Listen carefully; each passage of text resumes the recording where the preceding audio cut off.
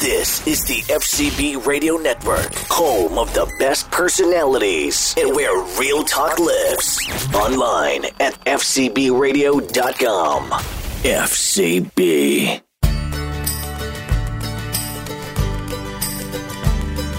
They freed us all from tyranny, risked everything for liberty, and they fought so we would be America, land of the free. We've been talking a lot about the American colonists who wanted to make America its own free country, away from Britain. But what about the American colonists who wanted to stay part of Britain? Well, they are called Loyalists. And today, we're going to learn all about them. I'm Amelia Hamilton, and this is the Growing Patriot Podcast. Let's meet an expert who knows all about Loyalists, and one Loyalist in particular, Thomas Hutchinson, the governor of Massachusetts.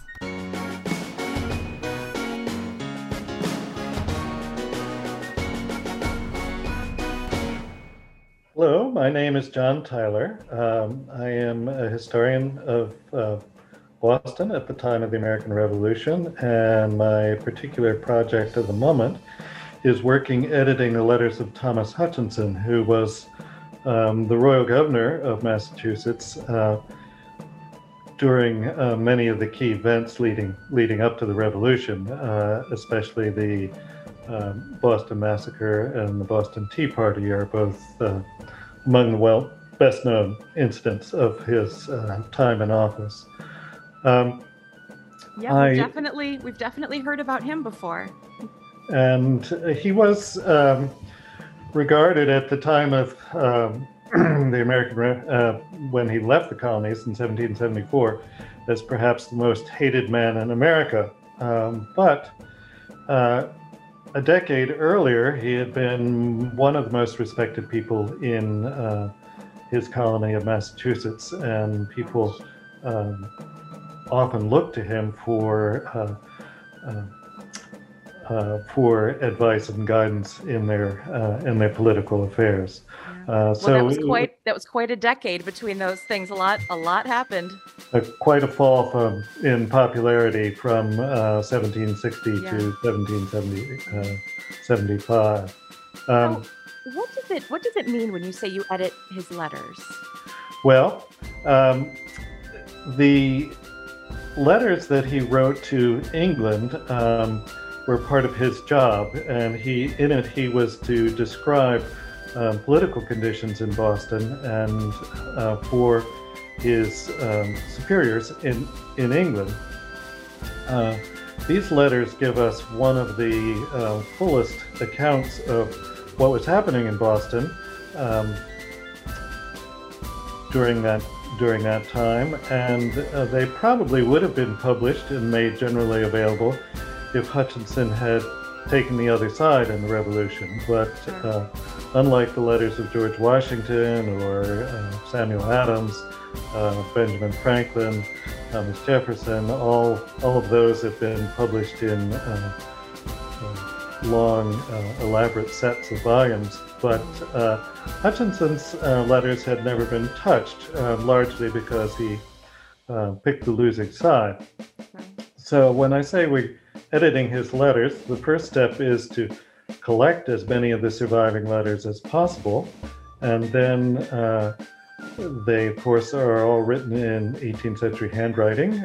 So I then have to transcribe or produce a text on the word processor of what those letters actually say.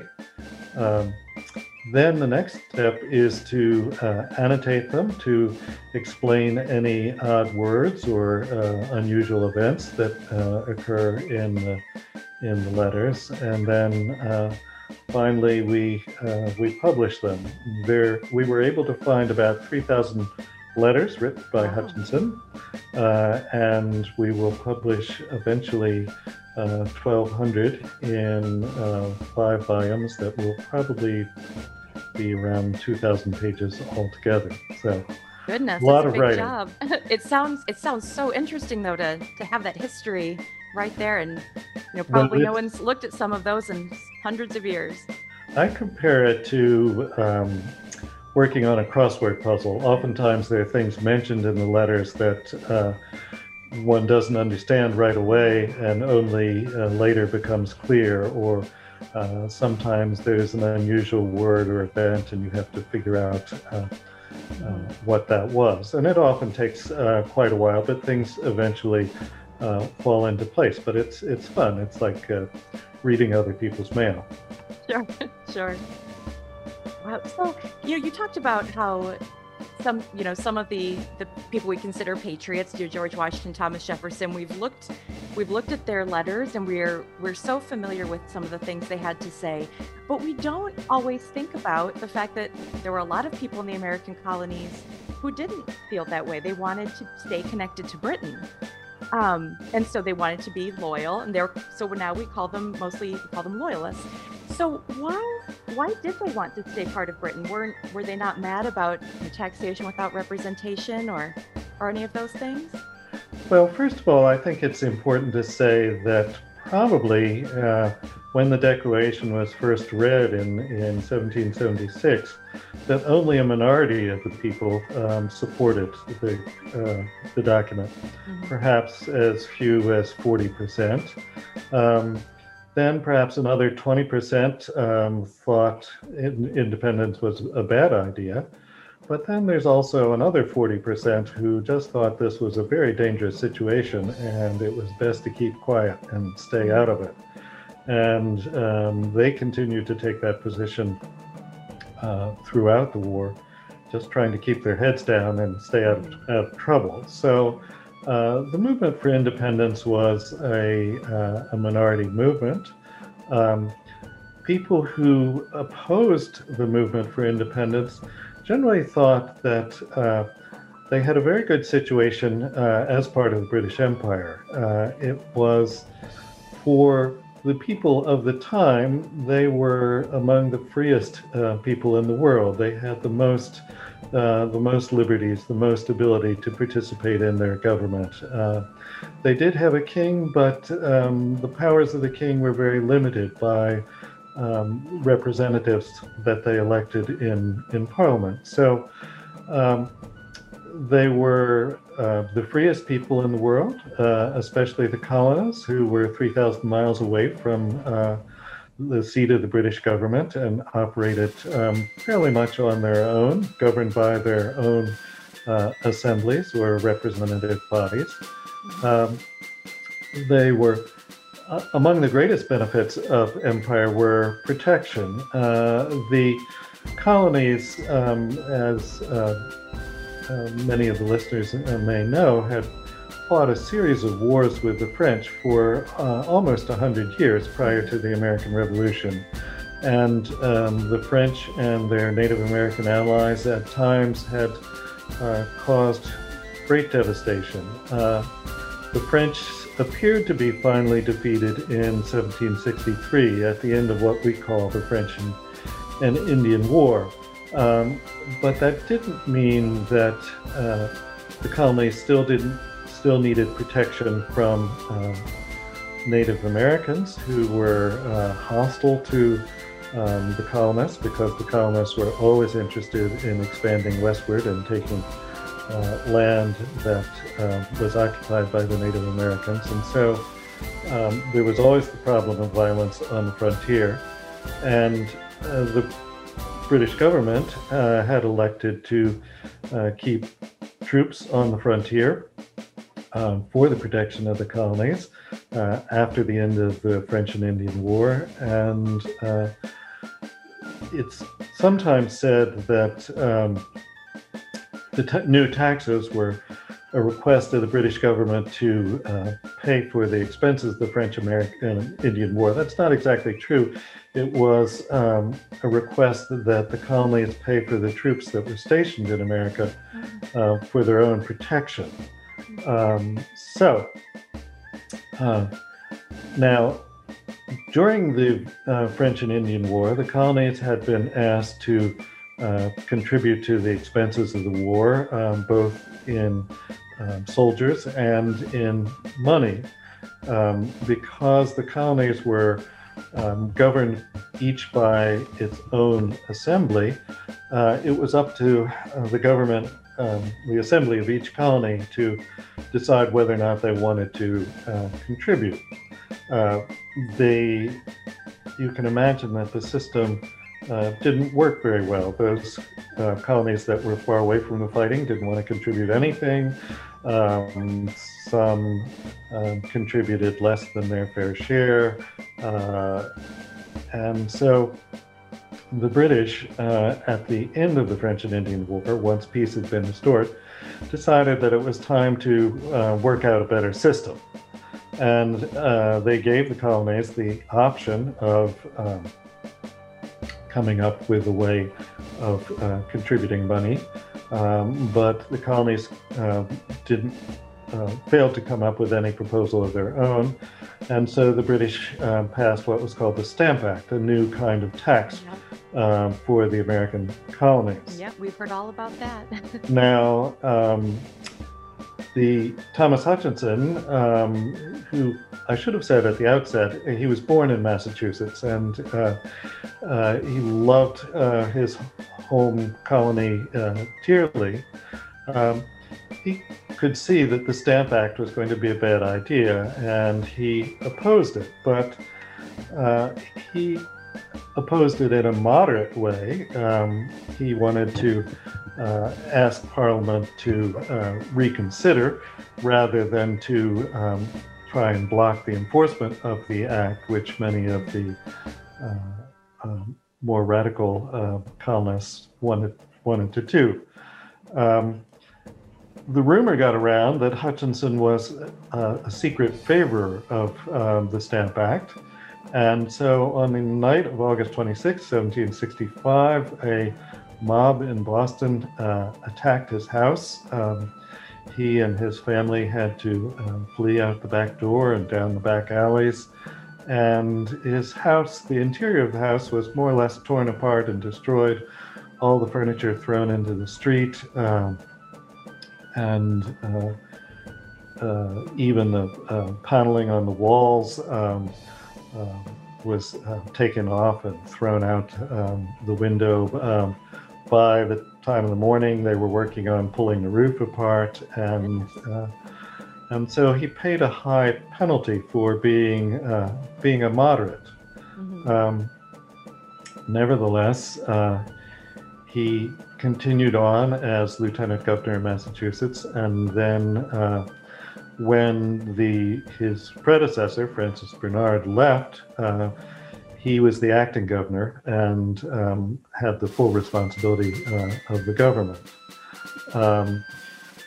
Students may have heard of another piece of legislation called the Townshend Acts, which were an effort of the Parliament to repealed the Stamp Act as a favor to the colonies and said, well, you didn't like that kind of tax on documents and a tax that would be raised within the colonies themselves.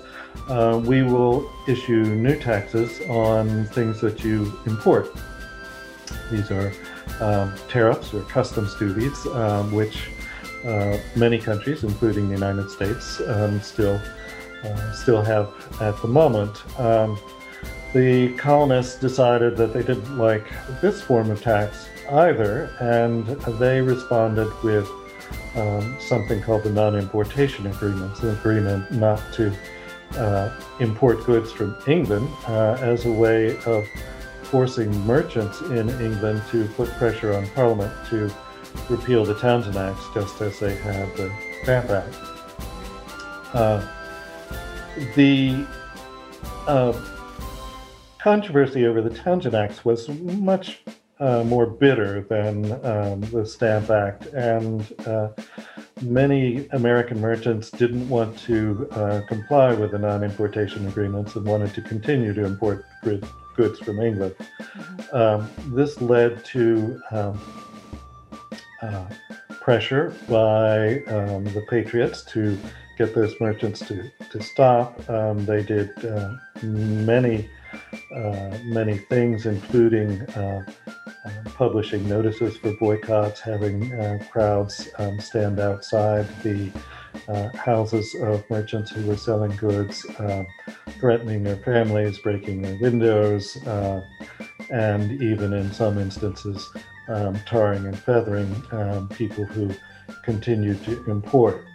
The resistance to the Townshend Act, in my mind, was a real turning point. It seemed to those people who were who eventually became, well, I started to use the word loyalists, but to those people who were not sympathetic with what the Patriots were doing, it seemed as if the Patriots had taken the government into their own hands and were operating without any legal authority to keep people from, say, selling their goods. They had no, it was not the government that had passed laws to do this. It was just a few people who didn't like the idea of some people importing, and so they took it upon themselves to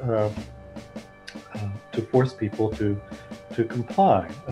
We can imagine how people would respond today if you told a businessman that they couldn't sell a particular kind of product. And so I think for many people, the Patriots appeared to have gone a little too far in the non-importation agreements to promote greater order in the colonies. The British government decided they would send regular British troops to Boston to try and maintain order. Once again, Thomas Hutchinson told his superiors that was a bad idea because the rules of the time were that troops couldn't fire upon the people unless a magistrate, a judge, told them that they were a riotous assembly and that they had to disperse.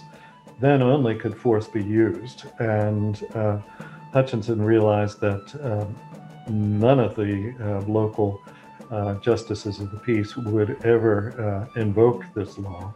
And so the troops would just be an irritant, which they were. Yeah. The Patriots wanted them removed.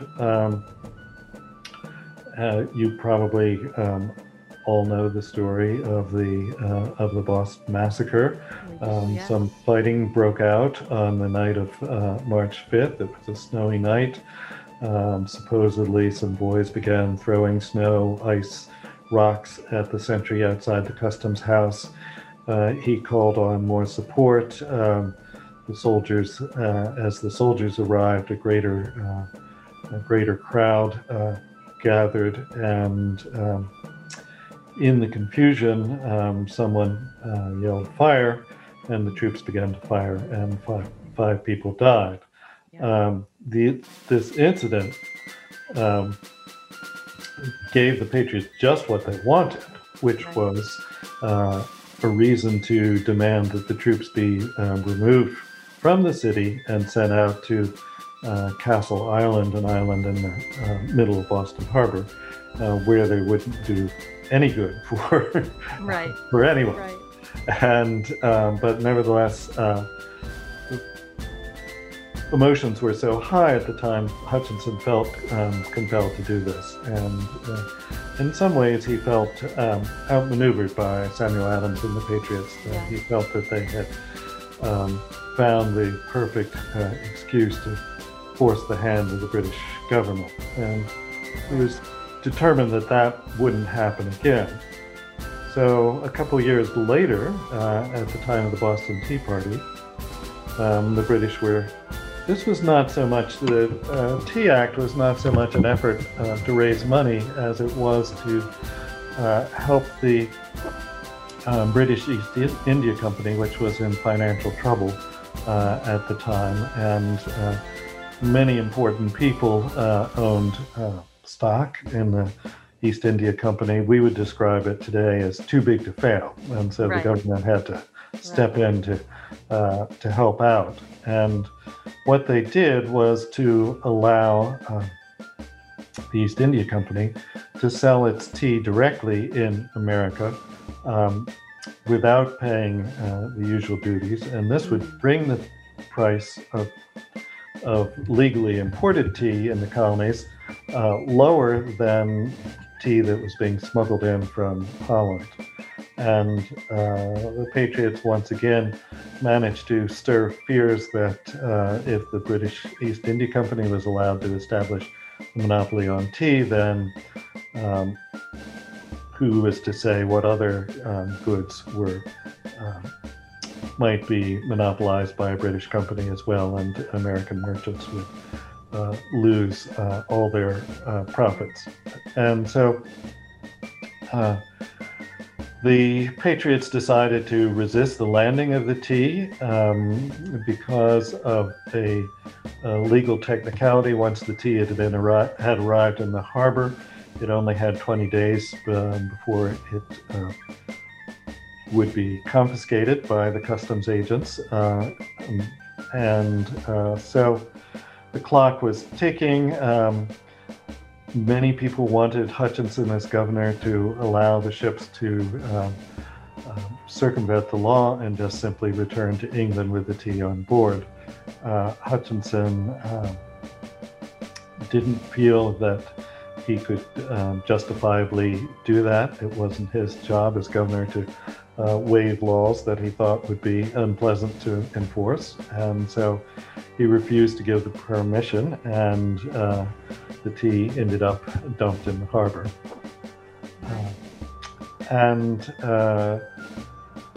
After the Boston Tea Party, Boston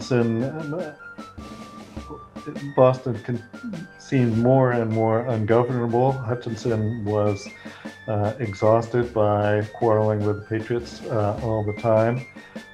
He seized the opportunity when he was asked to go to England to report in person on the situation to do that. And so he left for England in June 1774. He was never able to return. He spent the rest of his life in England. He died in exile.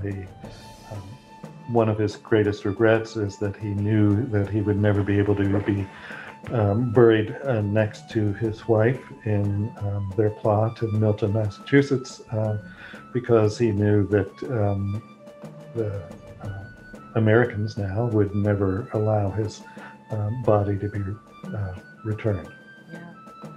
Did a lot of Loyalists return to England, or did some maybe have a change of heart as the Revolution went on? Just sort of with Thomas Hutchinson, he represented the crown. He was in a very different position, and even to some extent, the merchants that you talked about, if they chose not to boycott certain products, just for everyday, American colonists who felt that we should stay with Britain. Again, and I know this wasn't one particular group, it was just a lot of individual people with individual thoughts and feelings. But did a lot of people return to England, or what did they do? Well, it's an interesting story. One of the things to say about Loyalists, I think it's important to say that they came from all branches of the social spectrum. They weren't necessarily all rich. They weren't necessarily all government employees or merchants. That you could find Loyalists in almost any colony and in almost any walk of life. Some, I don't think they necessarily became reconciled to what happened, but they didn't want to spend the rest of their lives in exile. We might have said earlier when we were talking about it, well, we didn't talk about the prosecution of the war itself, but during the war,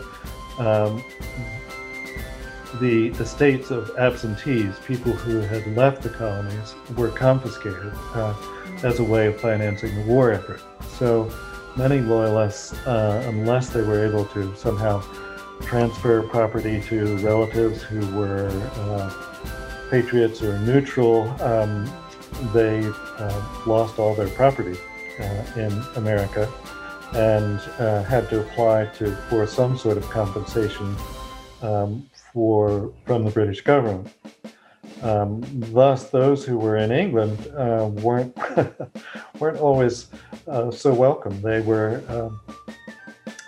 They had to be they were looked upon as a burden, as people who had to be paid for out of the taxes of people living in England. So certainly some were able to live off of money that they had taken with them, or money that came from investments elsewhere. And they stayed in London.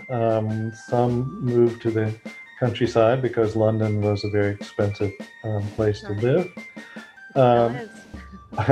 Others moved to places much closer. Many Loyalists went to Nova Scotia and New Brunswick in Canada, and much of the English-speaking population of what is now Quebec and those maritime provinces are descended from American Loyalists. It is some Loyalists went to the Bahamas and to the West Indies.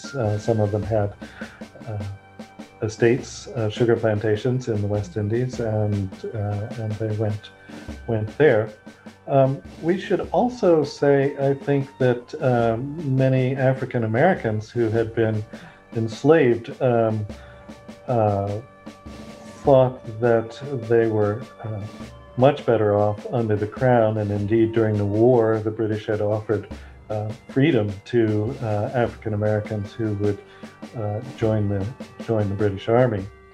And so all of those African Americans had to struggle to get aboard ships that were leaving together with the British Army, because they knew that they were likely to be re-enslaved if they stayed in America. So again, large numbers of African Americans went not south to the Bahamas or the West Indies, where they knew they would be re-enslaved, but to Canada, and some of them eventually to Sierra Leone on the coast of Africa. And so there are lots of different stories for those who remained loyal to the Crown. Absolutely. I think sometimes when we think about Loyalists, we get sort of an idea in our head from movies or things that we've seen where it was sort of one group of bad guys. But it really isn't necessarily that way. You know, they, like you said, they probably saw that there were some problems with the way the colonies were being governed, but they thought that overall they had the protection of Britain, and there were things that were okay about being a British colony, and they didn't really want to go to war over the things that they saw being wrong. You know, these were, like our neighbors today. They're just people who maybe felt a little bit differently. So before we say goodbye, what do you think is the most important thing for us to remember about Loyalists during the Revolution? Well, I think it's important to say that they were people who were alarmed by the fact that the Patriots seemed to have taken the government into their own hands without any legal or constitutional authority for what they were doing. We can imagine how we would respond today to people who just tried to force their own views on other people without doing it in a democratic way. Nothing the Patriots had done was in any way democratic. They didn't have the endorsement of the majority of the people for what they were doing, and so Loyalists were simply people who wanted to see things happen or evolve in a legal and constitutional way. So I think it's important to remember that movies and TV have to simplify the story, and so they need to choose bad guys. And so when you watch a movie, oftentimes British soldiers or loyalists are portrayed as arrogant and brutal. And I don't think it's necessary to assume that they would have been any more so than their patriot contemporaries. That they are people who deserve our effort to try and understand their position as well. I just think this actual history is much more interesting than and complicated than what we see on movies and TV. Yep, always. Therefore, that's what makes history so much fun. Absolutely. And that's why we love what we call primary sources, which are things like Hutchinson's letters, so we can learn right from the people who were there rather than, somebody else's opinion on someone who was there. It's always great to get those primary sources. They are the best source. Yeah. So thank you for working on those. That sounds interesting. When those are published, I'll have to have a read. My pleasure.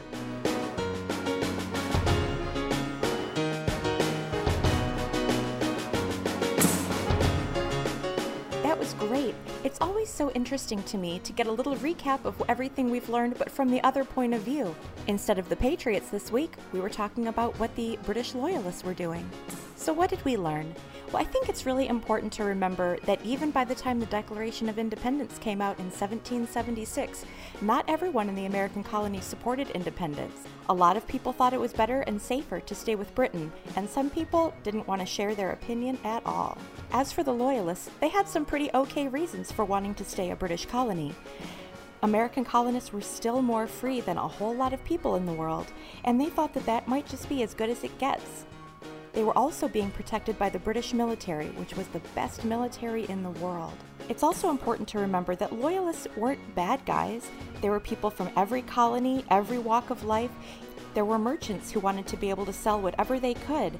There were enslaved people who had the promise of freedom if they would fight for the British cause. There were a lot of reasons to fight to stay with Britain. But, as you know, the Patriots would win in the end. That's all for today. Thank you so much, and I can't wait to talk to you next time.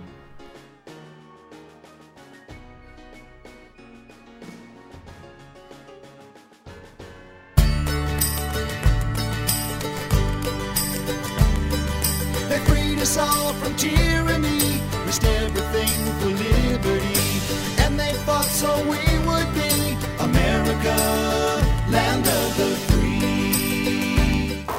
Distributed by FCB Radio Network.